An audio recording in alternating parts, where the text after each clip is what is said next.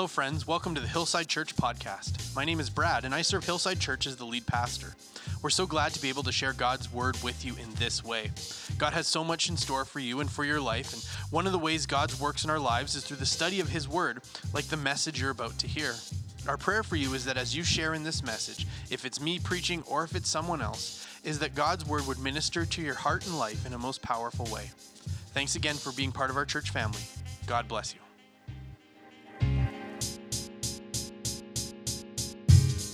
We are going to take our attention and turn it towards the Word of God.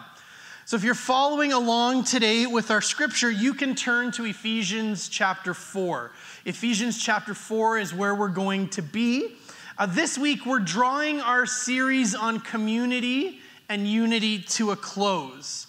Next Sunday, we're actually going to be starting a sermon series that I've wanted to do for a really long time. Actually, it's one of the very first sermon series that when I became sort of the preaching pastor here and became the lead pastor here, that I've wanted to do for several years, but never felt like it was the right moment or the right time. And at least as of right now, I think we're there. And so next week, we're going to be starting a sermon series looking at one of the most unique and fascinating books in the Bible. And it's typically one that gets kind of overlooked because it's so different. We're going to take a look and spend a number of weeks looking at the book of Esther. And so next week, we're going to start a deep dive and looking and mining through the book of Esther together. But this week, we're bringing our look at the awkward and the essential challenge of Christian unity to a close. We've explored the priority of community and unity, both in our creation and in our calling. See, God created us to be in community. That when we look from the very beginning, all throughout the story of mankind, God created us to be in community together. We were never meant to be isolationists. We were never meant to live alone. From the very beginning, in fact, God said, it's not good that man would be alone. And so He created community. And then we see that not only were we created for community, but just in case there was any room for confusion, we were also called to be in community. But not some sort of like begrudging, well, God said it, so I guess I have to do it. I got to go put up with these people kind of community. But we're called to live with a deep, marked, real sense of unity inside of our community. And last week, we began to look at how we're supposed to do this. We began to look at what it means to actually live this out. So we're called to live in community and we're called to live in unity. Well, how do we do that? And last week, we began to look at this idea of how to do that. And we saw that in these couple of verses in Ephesians 4, Paul tells us there's a bunch of things we got to do. And we looked at the first two last week, where Paul says, be completely humble and be gentle. And as we look to understand unity, it can be easy to view unity through the lens of, well, that really depends on them. That I can live in unity, I can live in community with anybody, as long as they make it easy for me. I can live at peace, and I can live in unity, and I can live in community with anybody, as long as they're the right anybody's. If they act right, I can be united with them. If we have enough in common, we can have community. We can have unity. But what Paul shows us is that when we look at this concept of unity, it doesn't come down to them. It comes down to us. It's not up to others to decide if we can live in community together. It's not up to someone else to decide if I can live in community, if I can live in unity with them. But Paul tells us that it's actually up to us. See, when we talk about being humble, what Paul doesn't say is if you want to live in community and you want to live in unity with somebody and you see them starting to act a little funny, go tell them to be humble. Paul doesn't say, if you want to live in community and you want to live in unity with somebody and you see somebody acting a little funny, go tell them to be more gentle. But what Paul says is that if we want to live in community, if we want to live in unity with one another, it's up to me to be humble. It's up to me to be gentle. It's up to me how I'm going to live in community and unity with other people. See, we often want to treat unity and community like it's a question of someone else. But Paul says it's really a question of us, our attitude. And so today, we're going to continue looking at this roadmap that Paul gives us when it comes to unity. So if we go back to Ephesians chapter 4, what we read is, this is Paul writing, "As a prisoner for the Lord, then I urge you to live a life worthy of the calling you've received." And we talked about what that meant last week. And then he says, "Be completely humble and gentle." That was last week. Now be patient, bearing with one another in love. Make every effort to keep the unity of the Spirit through the bond of peace. So let's go back to verse 2 to continue our list. Last week we talked about be completely humble and gentle. And then Paul says, be patient. Patience. Last week at church I mentioned we'd be talking about patience this week. And I had any number of people come and say, I'm kind of nervous to hear what you're going to say about patience. Patience is a hard one. Because many of us would like to be more patient. In fact, most of us would probably say, I could stand a little more patience in my life. As you may know, if you're aware, my wife is on this Costa Rica missions trip. She's down in Costa Rica right now, and it's only been a couple of days. But the Lord is doing a deep work in my life when it comes to patience. I am being presented with so many opportunities to grow and be patient. See, what happens in our lives, and this is how I know it goes for me, and I'm sure for you. When we want to grow in patience, what we do is we pray, God, would you make me more patient? And what happens that we want to happen is we want to go to sleep. And then we want to wake up the next morning, and we're just more patient. That we've prayed, God, make me more patient. And God would say, amen, yes, here you go. And bibbity bobbity boop, and we'd wake up in the morning, and all of a sudden, I've got the patience of a saint. Look at what God did in my, isn't this, I used to be so impatient. But you know, I prayed, I had a really great sleep. And now look at me. Nothing gets to me. That's how we want it to go. That when we say, God, give me more patience, that's what we want to have happen. That's how we want this to go. God, would you? Yes, here you go.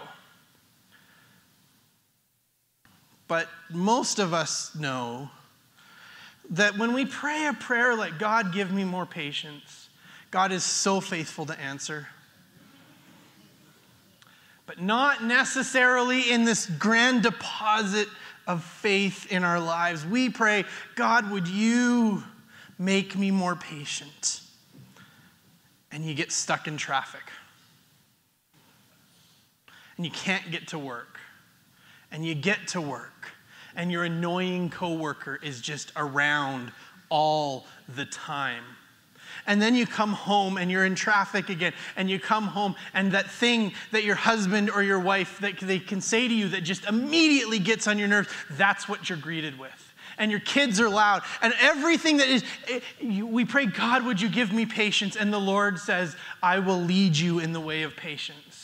And we are provided with opportunity after opportunity to grow in our patience. And it turns out that your TELUS bill is up. And so you got to call TELUS, which means you have to be on hold for 5.5 hours while you're waiting. And everything that happens in your life, suddenly you are given opportunity after opportunity after opportunity to learn to be more patient. See, patience is one of those virtues that can be tested at multiple times a day. It catches us in our best moods, and it hammers us in our worst. But how do we practice it? How does patience lend itself to unity? Well, Proverbs will tell us that patience means being slow to anger, and it means having the wisdom to not be hasty. Proverbs 14 will say, whoever is patient has great understanding. That means that they've got lots of wisdom. If you're patient, that means you're wise. But one who is quick-tempered displays folly. That the quicker we are to act, the quicker we are to respond, that's not wisdom. That patience means when we're tested, when your blood begins to boil, and you want to rush into a situation, you want to say something, you want to do something, in the moment, I know exactly how I want to respond. Patience tells us that it's always wise to take a moment to breathe, to gain some perspective of the moment and act in an understanding way. And this has benefits in all of our relationships, inside and outside of the church. I'm sure all of us have had this experience where in a moment and you're frustrated and you're angry and you say something, and as the words are coming out of your mouth, you're thinking, that was a mistake. I've just made things worse. Now I got to clean that one up too. Whereas if we just were able to take a moment and not respond and have a little patience, maybe some of the things that we said that we shouldn't have said, we would have never said. And we don't have to clean up an extra mess. When you choose to be patient and understanding with another person, you choose peace. You choose gentleness, like we talked about last week. You choose humility, like we talked about last week. And in Proverbs chapter 25, it tells us something really significant about peace. It tells us that, or it tells us something about patience. It tells us that through patience, a ruler can be persuaded. What that means is through patience, you can change the whole world. And if patience has that kind of power to change the whole world, imagine what it can do in our world. Imagine what it can do for your world. That if we can just learn to take a moment, to take a breath, to not respond the wrong way, but to be patient, how much that can change our lives. If we focus on patience, as we go through our day, we can catch ourselves in the moments when we're tested and embrace how you can grow in that moment. And as we begin to live it out, we discover how it can transform all of our relationships. Now, if we go back to Ephesians chapter 4, and we work through it again, what it'll say is, be completely humble, gentle, be patient. We've talked about those things. Then it will say, bearing with one another in love. Love.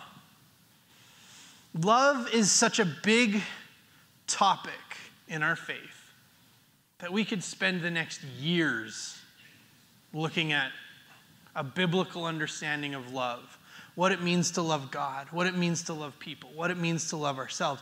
We could spend years looking at the topic of love and never really covering it all. And so we're not going to try and do that as point 2 in our sermon, to fully understand love. But what we can discover about love is that in Matthew 22, Jesus will tell us that love is such a big deal. Love is so important that if you were to take the entire law of the Old Testament, the entire story of the Old Testament, the entirety of the law and the prophets, everything God told us and everything that God told us to do, and you were to try and boil it down, you would come to one word expressed 2 ways. You would come to love for God and love for people. In Matthew chapter 22, verse 36, we read this. A man comes to Jesus and he says, "Teacher, what is the greatest commandment in the law?" Jesus replied, "Love the Lord your God with all your heart and with all your soul and with all your mind. This is the first and greatest commandment. And the second is like it. Love your neighbor as yourself. All the law and the prophets hang on these 2 commandments." See, everything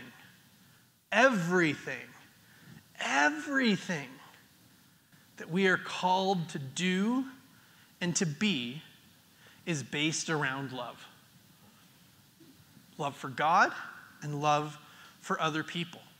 And so as you go through life and you're wondering about what should I do? How should I act? What should I say? Should I do this? Should I do that? Should I say this? Should I say that? Just ask yourself this one question. Is what I'm about to say, do, is what I'm thinking, planning, contemplating, is it going to demonstrate my love for God and my love for people? If I have a question about, should I say this? Is it going to demonstrate love for God? Is it going to demonstrate love for people? Should I do this? Is it going to demonstrate love for God? And is it going to demonstrate love for people? And friends, do not make the mistake of thinking that it can be one and not the other. Do not make the mistake of thinking that it can be one and not the other. It is impossible to show God love by being unloving to people. It is impossible to show God love by being unloving to people. And it is impossible to show people love by leaving our love for God out of the equation. It is impossible for me to properly, really, truly, in a biblical Christian way, love someone else and leave my love for God out of it. It is impossible for me to say, this is an unloving thing for me to do for someone, but friends, it's loving to God, so it's okay. No, it is impossible to show God love and be unloving to people at the same time. And it is impossible to show people love by leaving our love for God out of the equation. But when we commit to loving others the way the Bible calls us, what we're doing is we're doing the most important thing that we can do on earth. It's not an afterthought. It's not something meant just for the closest to us. Love is our highest calling. And in fact, in Romans chapter 12, it will tell us this. It will say, love one another with brotherly affection. Outdo one another in showing honor. What this tells us is that we should outdo one another in showing honor, kindness, and love. The picture that I get in my mind of this is when you're walking and you run into a good Christian brother in the hallway or a good Christian sister in the hallway, and you have this moment where both of you wants to be the one to get out of the other one's way. After you. No, after you. No, after you. No, after. And you have this moment where you're both trying to let the other person go first because you're both trying to be good and kind and humble and loving. And so then it takes like 2 minutes to figure out who's going to be the one to blink and go first. And we're called to outdo one another in love. And so what that means is that I can't say, I'm willing to love you as much as you're willing to love me. What that means is I can't say that. What it should be is as far as you're willing to go for me, that's my starting place. That I'm not just willing to meet you where you meet me, and together we'll find this equilibrium where we love each other about the same. But instead, if I find the limit of your love, then my job is to outdo you in that. So where you stop, that's where I need to begin. And I need to take that step and say, all right, this is as far as they're willing to go. Great, now I know where to start. And I'm going to go further and further. And then when I get to a place where I'm like, I feel like I've given enough, then you look and you go, oh, now I know my new starting place. And we're going to keep going further and further and loving each other more and more and more and more because we're going to keep outdoing one another in our love for one another.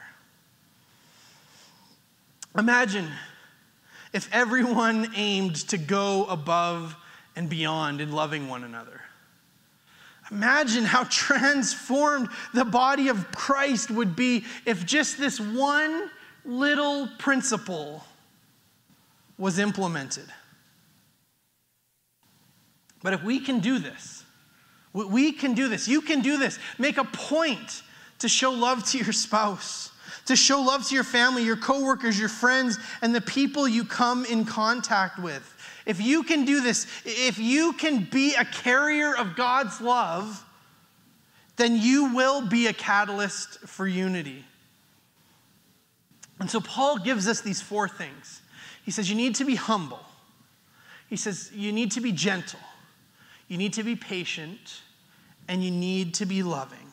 And he says if you can do these 4 things, then you will experience true Christian unity, true biblical unity.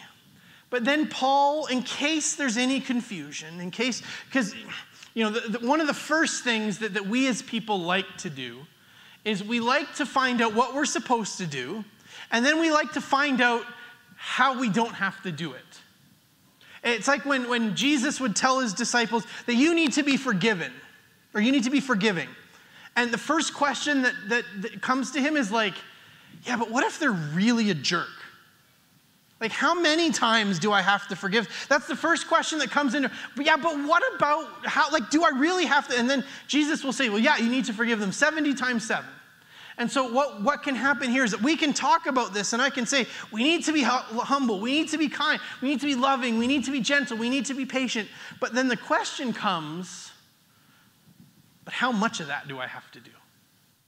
I get that I need to do it, but how much? Because some people, to live in unity with them, it's going to take a lot of effort. So do I really have to do it with them too? How much of this do I have to do? And so for this, we go back to verse 3 in Ephesians 4, where we'll be reminded, be completely humble and gentle, be patient, bearing with one another in love.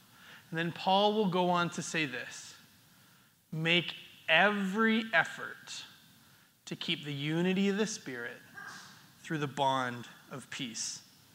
Paul calls us to make every effort. How many is every? It's not a trick question. How many is every? Every is every. Every is all. Paul is telling us you need to do everything we can. That means that when it comes to community, when it comes to unity, that means that we need to be a people willing to go as far as possible with other people to keep unity. The expression make every effort, it's an intense expression. The Greek verb translated in the in the NIV is make every effort. It's the word spoudazo. And its most literal meaning is to be zealous. Now, zealous isn't really a word that we use much. If I was to gamble, I would say probably less than one of us has used the word zealous in casual conversation this week. That's just not a word that we use. But what it speaks to is both an eagerness and a willingness to get something done and working hard to do it. See, in our lives, for all of us, there are things that we want to do. There are things that we feel like we know that we should do them. We want to do them. That we know they're good. We know they're right. We know they're important. We know that we should want to do these things. I want to save more money. But going out for lunch today, that seems like a better option. I know that I should exercise more. But who's got the time?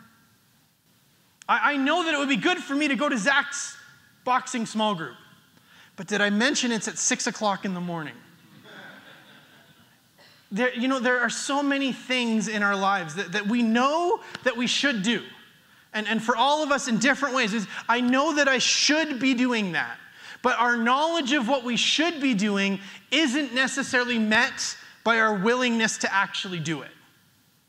That I know I should do this, I know I should do that, whatever it may be, but where it's not always met with like, and so I do. Sometimes it's met with, yeah, I know, maybe tomorrow.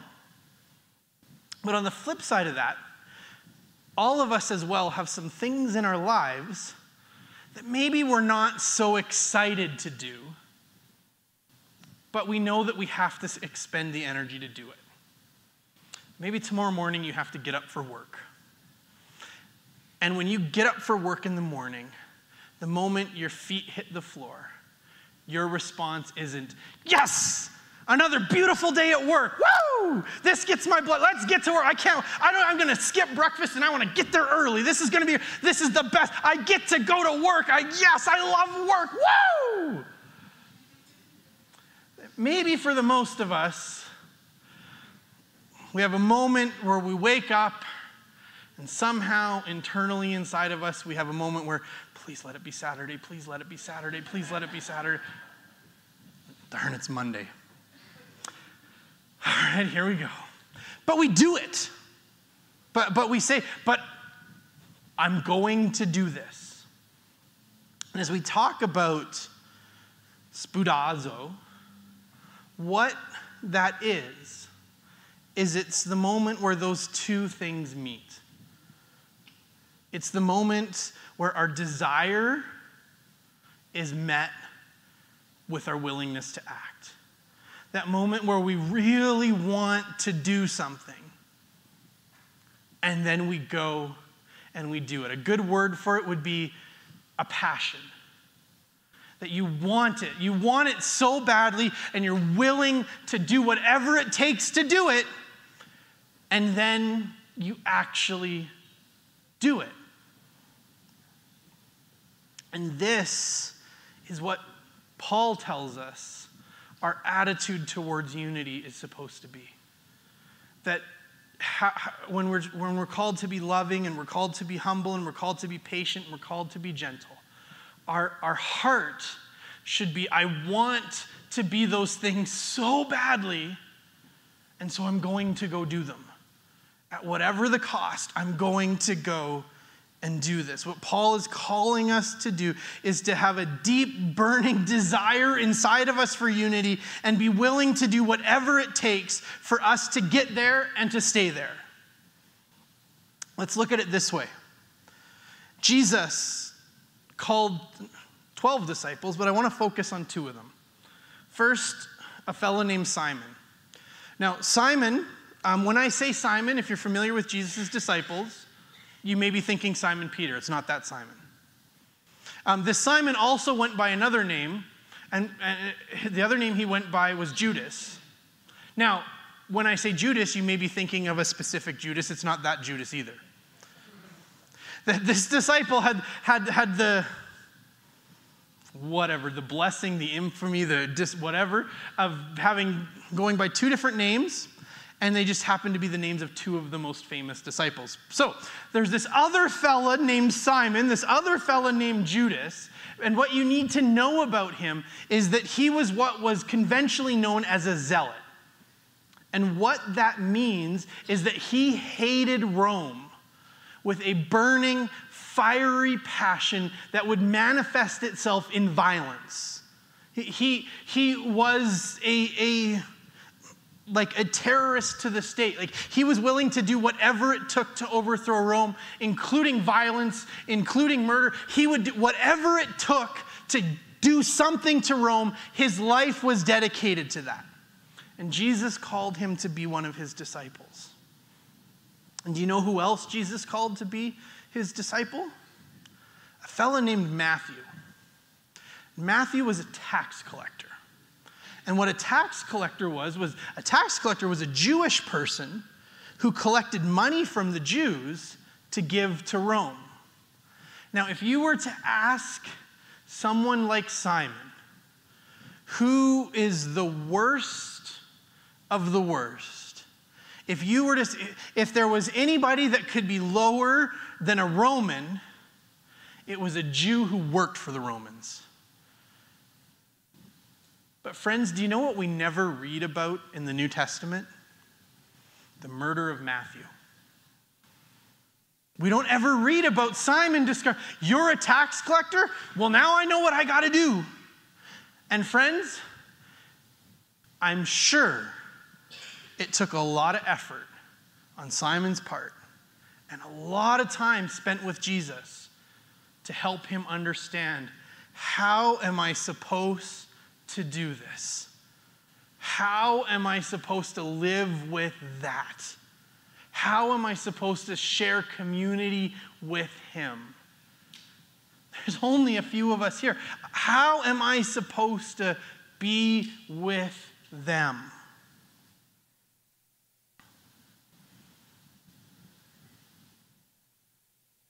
But when we understand that even in Jesus' disciples, he was showing us the importance and the prevalence of unity, we can understand how it matters to us. And see, sometimes we can think that unity and community is something that simply happens or it doesn't. You know, it's just a feeling that I get. It's just sort of this like ethereal other thing that takes place, this idea that exists above us and beyond us, that either I feel community or I don't. But what we discover as we look at what God created us for, as we look at what Jesus has called us to do, as we look at how Paul describes how we're supposed to walk this out, we discover that community, that unity, it's not meant to be something that just sort of happens or it doesn't. That it's not really up to us, that we just either we're feeling it or we're not. We discover that we don't have the ability to sit back and say, you know, disunity is unfortunate, but just the world we live in. The church is fragmented, but we'll just have to wait for a better day. See, our unity, it's not based on shared cultures, personal interests, or personal tastes. Because if it was, the world can do that. The world can divide itself up with all kinds of different things. But what we're called to is to have all of our shared cultural experiences, all of our shared personal interests, all of our personal tastes, as individually as they may be, and as unique as they may be, and in ways that would divide us up if we didn't have Jesus, but we are supposed to put Jesus above all of those things. Because our unity is based on something much deeper and more profound. We're not together simply because we have so much in common, but because of who we have in common. And sometimes Jesus may be the only thing that connects us. That there may be other Christian believers, even people in our church, that you may look at and go and say, I literally have nothing in common with them. But we both have Jesus. And that makes them my brother. That makes them my sister. I want to close by highlighting one last thing for us. When we talked about during communion, we talked about Jesus when he was with the disciples sharing that meal together. After that meal, they go to a garden and they go to pray in this garden. And Jesus, in John, we have this record of Jesus praying in this garden. And so this is hours, if not minutes, before he's about to be arrested. And what we have transcribed in the book of John is Jesus' prayer.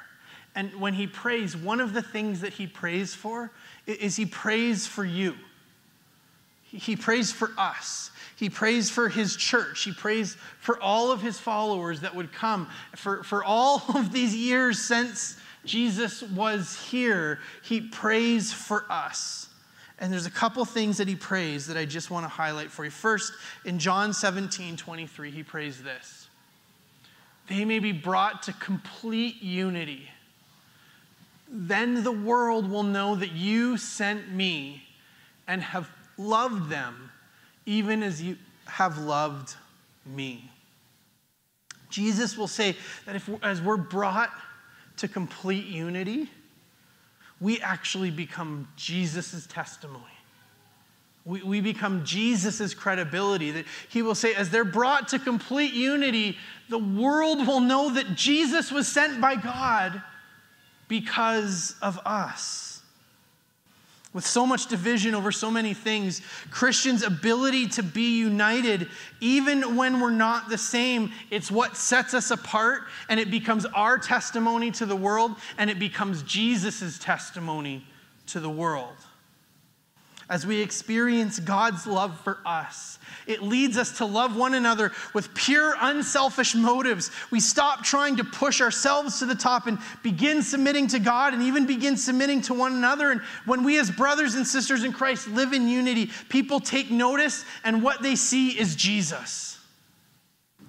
I want to close our time with just one last verse this morning. In John chapter 17, a couple verses earlier, actually, he will say, that all of them may be one, Father, just as you are in me and I am in you.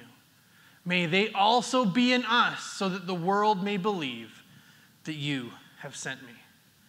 Let's pray together. Father God, I thank you for each one here that's my brother, each one here that's my sister. God, I'm so grateful that you have called us, you created us, you have placed us in community with one another. God, I'm so grateful for the community of Hillside Church. I'm so grateful for my brothers and my sisters. And God, I pray that I would steward the gift that you've given us in our church family well. God, I pray that we would be able to be humble. I pray that we would be able to be gentle, that we would be able to be patient, that we would be able to love one another. God, I pray that you would help us to do it with everything we have in us. And God, I pray for each one of my brothers and sisters here. God, may that be our heart. God, may we not buy into the idea that we need to only go so far. May we not buy into the idea that I will love them if they love me. But God, I pray that we would buy into the idea that you have created us and called us and purposed us to love one another. And God, I pray that we would be a people who above all else choose, desire, want, and chase after unity. God, you've called us to live together in community. And so would you empower each one of us to live it out in our lives. God, I thank you for my brothers and sisters. I'm so grateful for our church family. In your name, Jesus, we pray. Amen. When your week feels like a beat down. Thanks again for being a part of this message from Hillside Church.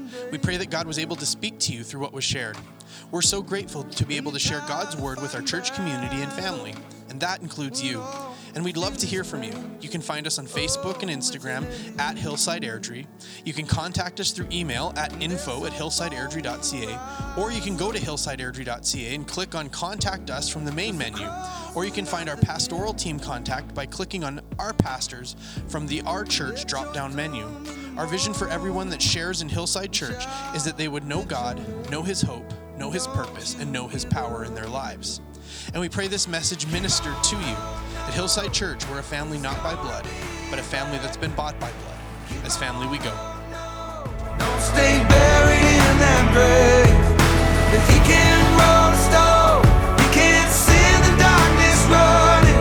Might feel like Friday, but your Sunday's coming. It might feel like Friday, but your Sunday's coming. So let your soul start singing and dry those tear-stained eyes. There's a new life and you can breathe.